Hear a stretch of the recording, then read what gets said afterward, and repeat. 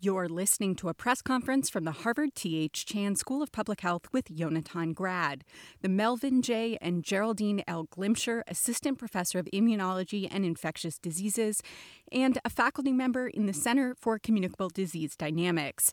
This call was recorded at 11:30 a.m. Eastern Time on Tuesday, June 9th. Dr. Grad, do you have any opening remarks? I'll actually just jump right into the questions today, actually. Okay, great. First question. Thank you, as always, for doing this. So speaking to one of the topics that you said you wanted to talk about today, it looks like the virus is now spreading into small towns and rural areas, and obviously many more locations than several weeks ago when we kind of hit peak on new cases. So I would just like you to talk about that a bit, what you see happening in terms of the number of locations of spread, where it's spreading, and what that's going to mean in coming weeks. So I think this gets to a critical point to keep in mind about the pandemic, and that is that we should expect to see spread wherever there are susceptible individuals. It takes, the timing of entry will vary depending on what the connections are between communities, but we should expect to see that the virus will go wherever there are susceptible people. So it's not a surprise that smaller populations, perhaps communities that are less linked to the major metropolitan centers, are seeing kind of somewhat delayed appearance of COVID-19. But it's not, it's again, kind of in keeping with expectation that they will see it, right? Or that they are seeing it. It's just to the point of it being hyperlocal. Once it gets in, we'll then expect to see spread, but the timing of entry depends on a variety of factors, including the extent of connection to other communities. And how, okay, so some of the early outbreaks, well, some of the worst early outbreaks obviously were in New York City and other places where you had lots and lots of cases, and that drove that initial peak. We've got a bit of a trough happening on new cases now. As this spreads out into rural areas, what do you see happening over the next few weeks in terms of case count? Are we going to get back up to that level we were at before, maybe get beyond it, or maybe can we hold steady here? Yeah, all of this is really going to depend on what choices each jurisdiction, each community makes about its mitigation efforts. The cumulative kind of aggregate experience, I should say, the aggregate over the entire country is a reflection of all of the different individual choices that communities are making about their mitigation efforts. So in some places, we're seeing the decision to lift community lockdown mitigation efforts, and we should expect to see, to the extent that there remain sufficient susceptible individuals in those populations to sustain epidemic spread, we will start to see a resurgence in some time. It's hard to predict exactly when, because it's not clear what the contact patterns will be in those populations, so how much opportunity the virus will have to transmit. But with removal of lockdown in populations where that's happening, we will start to see a resurgence.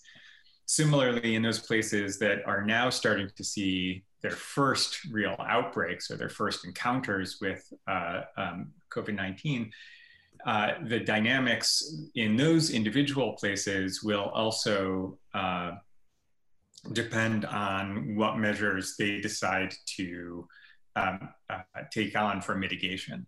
And then what we see at the country level, well, at any kind of geographic aggregate, so county, state, region, country, all of that will depend on really what each of these populations are deciding to do, or is deciding to do for control. So it's hard to give an overall forecast. It really depends, as it has all the time, on community decisions and mitigation efforts and the timing, right? So one of the lessons we learned again and again is the sooner you initiate mitigation efforts and lockdown, the fewer cases you'll see in that initial period, right? You don't get quite the same burst in cases. So the timing and the nature of the interventions in each of these locations will help shape the experience of the virus. But really, at an aggregate, it's going to be all of these different experiences put together. Thank you for that. Yeah. Next question. Thank you for doing this. We're seeing in Massachusetts this baffling picture in which we don't seem to be using our full testing capacity. And I'm wondering what your analysis is of what's going on with that. In particular, should we be doing more testing of asymptomatic people? And I think most importantly, do you have any message for the public about testing and getting tested at this point? Yeah, I saw those numbers too, and also was a bit surprised by the extent to which we're not using all of our testing capacity. And I think that will be something for both the public and public health authorities to explore more fully. I think that expanded testing and bringing people out to get tested is something that we should figure out how to do. There are particular communities, for example, where we've seen from serologic testing that there's been a large cumulative incidence where, for example, in Chelsea, there was a initial study suggesting a large fraction of the population had antibodies indicating exposure. Those kinds of populations or others where there are indications of viral spread, those are ones where it would be great to really try to maximize our testing capacity by looking for cases, whether it's individuals who think they may be exposed, or as you suggest, looking at potentially asymptomatic individuals to try to identify cases. This is also, it seems, a great opportunity for the contact tracing efforts to not only identify cases, but identify their contacts and ideally test them too. So with the excess or seemingly unused capacity, we should try to think about how to focus efforts on expanding testing or testing availability. Yeah, but so then I guess at the individual level, would you say to people, and if so, to whom, you should consider getting tested even if you don't have symptoms? Yeah, I think it's going to be, I would say, I'm curious about what the distribution is of that unused testing capacity across the state. I don't know whether it's focused in particular communities. So for example, is it that Western Massachusetts has a lot of unused testing capacity, or is it other communities, or is it evenly distributed? So I want to have a better sense of exactly how that's, where testing capacity is not being as heavily used. That would be one piece I'd be interested in. And then in terms of how to best use it, I think it would be before going to people and saying anyone should come in and get tested, although I hope that eventually we can get there. I first want to get a better sense of, from hospitalization data, seroprevalence data, and other types of surveillance, and understanding which communities do we consider are right now at highest risk or are likely undergoing cases and use that information to guide where we should expand testing. So it's not quite something that would be at least right now where I could say without knowing more a blank recommendation. I'd have to, if you were asking me what I would do, I'd want to know a little bit more before directing particular communities to try to increase testing, including of asymptomatic individuals. Thank you. Next question. Yeah, hi. Thanks for doing this. So I know basically the situation in the U.S. right now, and you were kind of getting at this in response to the first question. You know, some areas are seeing cases and hospitalizations go up, some are seeing them go down, and that's just probably how it's going to be for a while. Just like it's all going to be localized. But I wonder if there's anything that's happening now that's sort of catching your eye or you're taking particular notice of.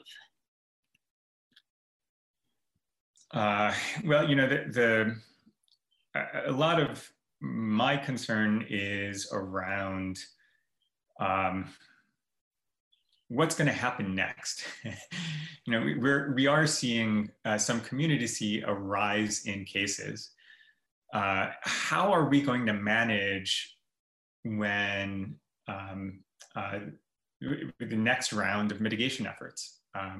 It's still not entirely clear to me whether there's the political and social will that could sustain another round of community lockdown. So if not, what are we going to do? As communities start to open up and go through phase 1, 2, 3 of reopening, what are going to be the triggers for introducing restrictions again, and which restrictions? It seems like there's still work to be done to understand whether we have to return to community quarantine or whether there are more nuanced, directed interventions that could achieve similar reductions in virus spread. Can we do a better job of our mitigation efforts? Can we design potentially mitigation efforts that are less economically costly, but similarly effective in reducing transmission? I think those are some of the challenges still ahead of us, and ones that are going to be increasingly urgent as opening we see it in many different places, and as people start engaging in more domestic travel, potentially reintroducing virus from different communities. I think we're going to have to really develop good protocols for both continued surveillance and then response to rising numbers of cases. And when you're like, I guess, assessing the situation, maybe in a given state or given community even, what are some of the metrics that you would look to, like, to know if a certain threshold is being reached in terms of maybe new implementation measures, or to say that actually things are looking okay?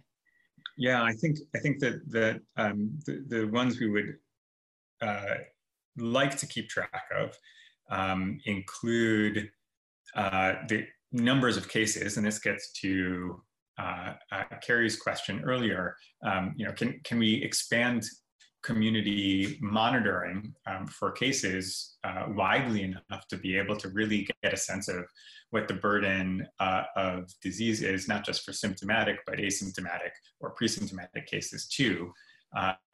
Then looking at hospitalization rates and looking at ICU use. That I think is going to continue to be a key measure, particularly as hospitals try to emerge from their surge efforts and return to a kind of more standard practice, how much ICU capacity will they have, and how much of it is going to be dedicated to COVID-19 patients. So general community level of disease, hospitalization rates, ICU use rates, deaths as well, understanding where those deaths are occurring. So really having a sense of which populations are being affected. All of these, I think, are going to be, if we had dashboards, those would be one important part of it. Another is being able to put that in the context of what has come before. So to know where on the curve are we, or what is our effective reproductive number. So having some sense of how much transmission is taking place. That includes having an understanding of the cumulative incidence so far. So what fraction of a population has been exposed and might have antibodies, ideally that confer some kind of protection, right? But so having an understanding of what the cumulative incidence has been in a population, I think will also be valuable. So if I had my druthers, those are it would be great to get all of that data really to make the most informed choices on when to introduce mitigation efforts and what kind. Thank you. Next question. Hi, Jonathan. Thanks again for doing this. Just to follow up in that same area, I'm wondering, are there any specific states that concern you?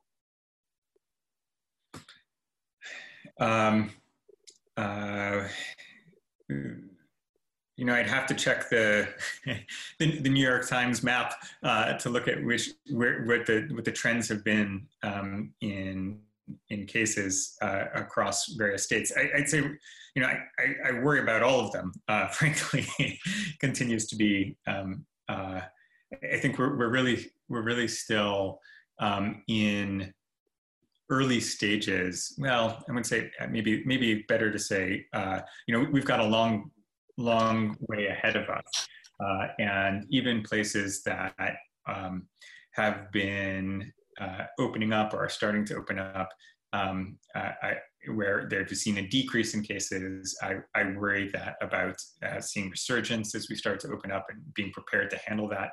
And then other places where they're seeing rising cases, you know, what are the responses going to be? You know, places like Florida, for example, where it seems like over the past few days, I think today it was a little bit less, but for the prior 4 or 5 days, new cases were over 1,000 each day, and that was the first time, I think, in the pandemic that had been the case. So, yeah, I think every place has its challenges ahead, and those challenges are going to persist for some time. I think one point here that has been brought up regularly is that, again, it seems strange that it is state by state, and that we lack, you know, kind of a federal policy and a kind of united approach across states. But so it is for now, and that means that really places, both individual states and then regions of adjacent states will have to work together as they see whether their first rise in cases or a resurgence after initial declines. How big a political problem do you think this may be versus a epidemiological and public health problem, or are they the same? I'm no political scientist, so it's hard for me to speak to the extent to which this is a political problem. But clearly, you know, that there is an intersection of politics, economics, social science, and public health. All of these forces are swirling around as people try to decide what do in their communities. You know, they're from the protests to keep things open, to not wearing masks, to what seems like a politically polarized response. You know, there are clearly forces at work in each of these sectors that are shaping responses state by state or community by community. But how much weight each of those sectors has, again, probably varies community by community, but it is certainly playing a role as we see. Thank you. Next question. Hi, thanks. Sort of following up is, have you seen any states with a plan on what to do if cases start rising, or if there's a second wave, you know, and does that concern you if you haven't seen anything? I haven't done a diligent read through of every state's plan, so I can't speak directly to what everyone is planning to do, other than retreat from, you know, start subtracting numbers, right? Go from phase 3 to phase 2, or phase 2 to phase 1. But how well those efforts will work and what will happen in those circumstances, I'm not sure. We really have a good idea. I haven't seen much in the way of modeling to be able to tell us that, and what are the triggers for moving backwards? What are the bases for those triggers? I think you know, those are all going to be important questions. And again, it's all keyed to being able to do sufficient surveillance of the types that I had mentioned before. You know, we're going to need to have good metrics on the basis of which to make these decisions about re-implementing mitigation efforts of whatever kind, and, you know, subtracting the numbers from those phases. But yeah, so but what exactly the triggers are, how they get determined, and how good our surveillance is in order to be able to have a nimble response, I think is yet to be seen. So I think a lot of this will play out over the next few weeks. I mean, with the rush to reopen, I mean, do you feel like states might not necessarily be willing to admit that cases are rising and that they might need to hit pause or even go backwards? I hope not. I hope that there's not only an admission, but a recognition. You know, as we've seen in some, you know, there were 2 papers published in Nature yesterday that made an argument for how many lives were saved by these mitigation efforts. I hope there's a recognition that that they're useful, and that and then it's really a question of instead of not recognizing the cases, trying to figure out a better way to navigate between the public health urgency and the urgency from the economy and other spheres. So really trying to figure out how to not continue to throttle the economy, and not see these as in opposition to one another, but figure out a way to navigate through those challenges where, again, perhaps we have more nuanced or directed mitigation efforts. Thanks. Hi, please go ahead. Just following up on some of these questions about, you know, new mitigation efforts. So there's been a lot more learned, right, about how this virus spreads, you know, close contact and prolonged exposure and super spreading events and so on. So I wonder what you think all that suggests for the best way to proceed when cases do start going up again? Like, do we need widespread lockdowns anymore, or could they be more targeted? And if so, how? Yeah, that's exactly the right question. I don't have an answer yet, but that's what I know many people are working on trying to answer. What are the types of mitigation efforts that were most successful in reducing spread? That's exactly the question that I think many people are working on, using a variety of different types of data and then various methods to try to infer.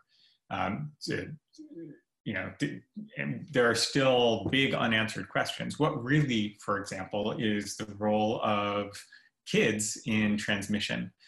Could we return kids to school without much in the way of impact? Or is that something that would accelerate transmission? That seems to me, of course, a critical question, one we would love to be able to answer. And through those kinds of efforts, really improve the directed mitigation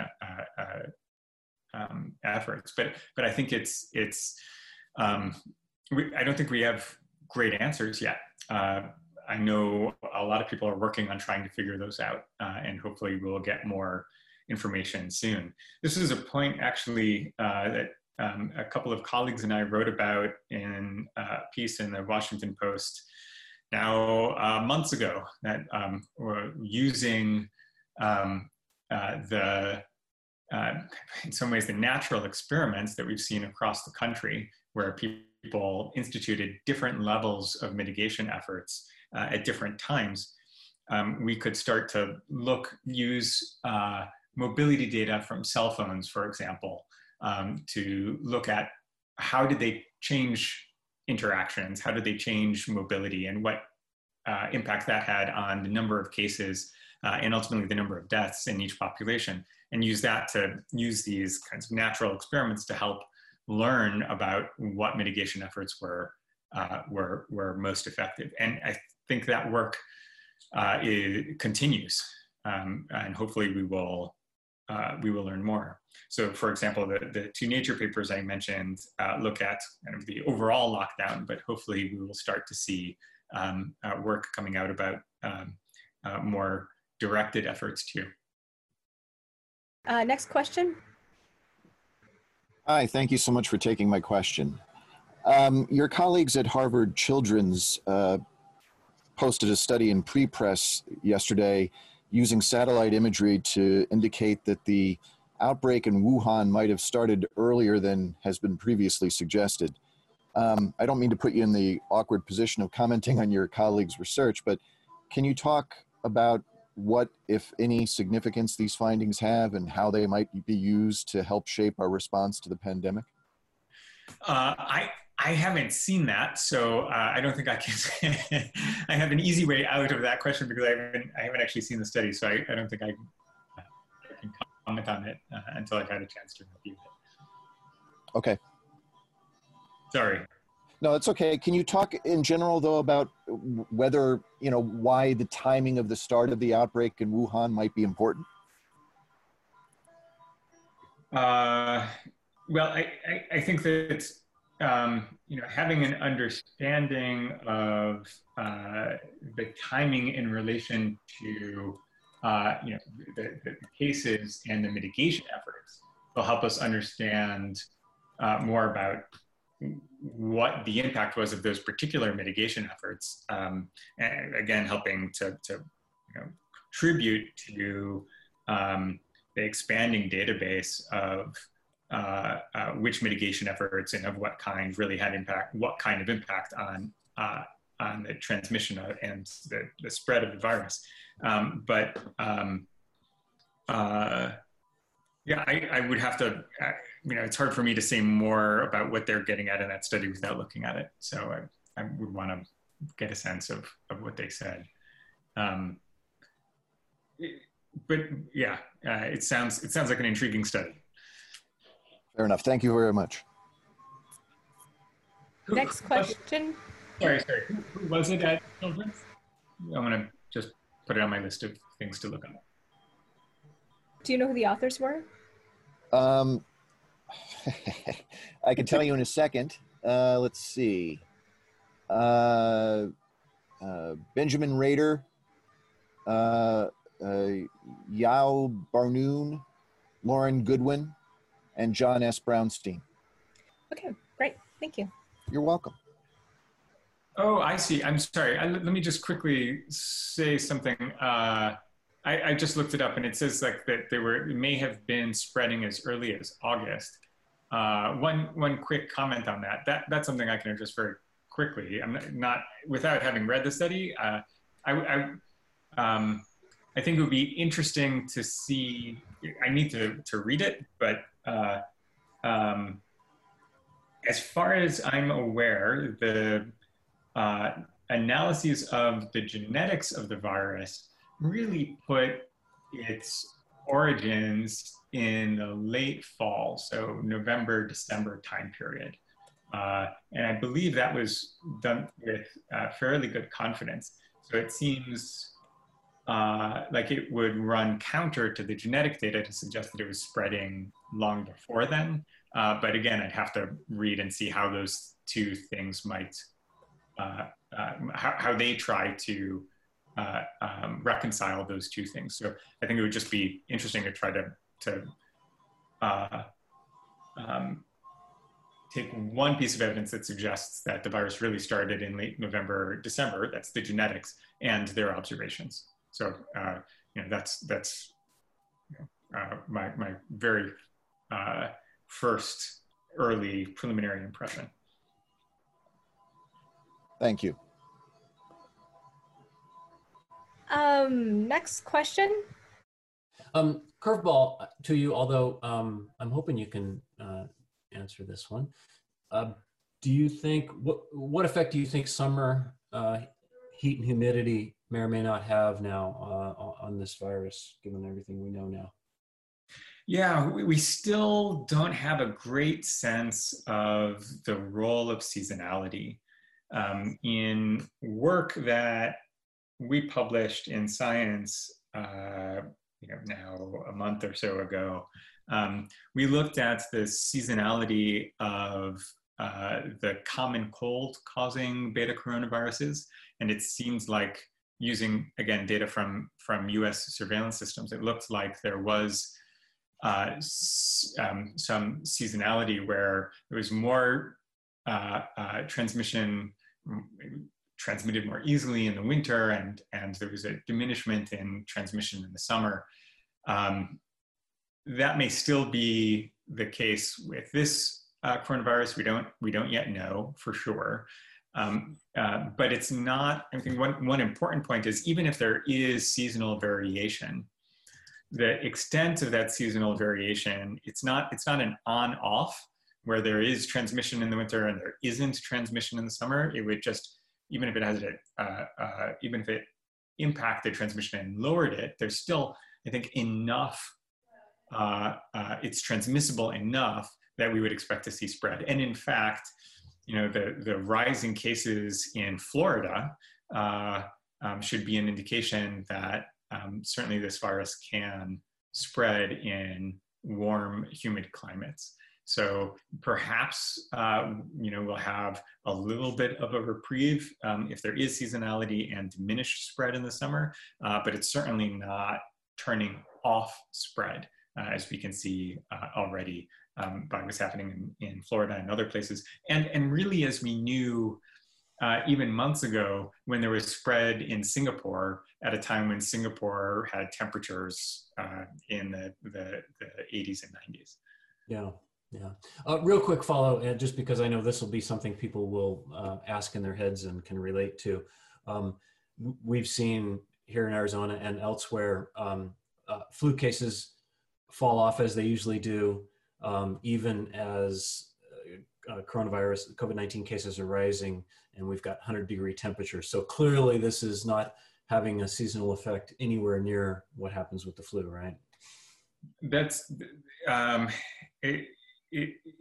there are a couple of things there. So it's, so we know for flu that absolute humidity is a climactic factor that influences its transmission. But with flu, there are also very different numbers of susceptible individuals.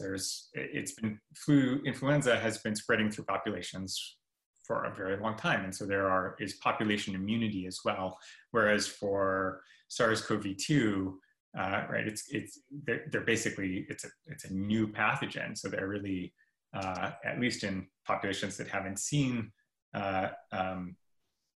the virus yet, there's still, and even in those that have, there's still huge fractions of the population that are totally susceptible, right? So that contributes to the effective reproductive number. So for flu, that would be that's decreased by the extent of immunity in a population, but in the absence of that, we continue to see and would expect to see less of an impact for SARS-CoV-2. But yes, absolutely. And that gets to another point that, the flip side of a decrease in summer, should it be going on, is that we would expect to see an increase once we enter into fall and winter. And that does coincide with when we know influenza season picks up too, or influenza transmission will pick up. And this is one of the things that I think everyone has identified, even from the outset, even from the first spread of SARS-CoV-2 as a point of concern. If we encounter in the fall and winter coincident epidemics of both COVID-19 and influenza, we're going to have quite a challenge ahead of us and it is something that as we think about mitigation efforts for SARS-CoV-2, we have to not only think about what we're doing for that virus, but also what we can be doing for influenza. And I think this really underscores the importance of expanding to as much as possible influenza vaccination to try to limit the amount of flu that's going to be in our communities at the same time that those communities will also be dealing with COVID-19. Excellent, thank you. That's some points that I had not run across before, so very helpful. Really quick, going back to what you were talking about with influenza and also the coronavirus, how do those two overlap with symptoms and also with hospitalizations and the resources that they require? So the symptoms as respiratory viruses can be somewhat similar. Flu and COVID-19 can cause cough and shortness of breath, fever. COVID-19 has a few additional or different characteristics. The loss of the sense of smell and taste is distinct.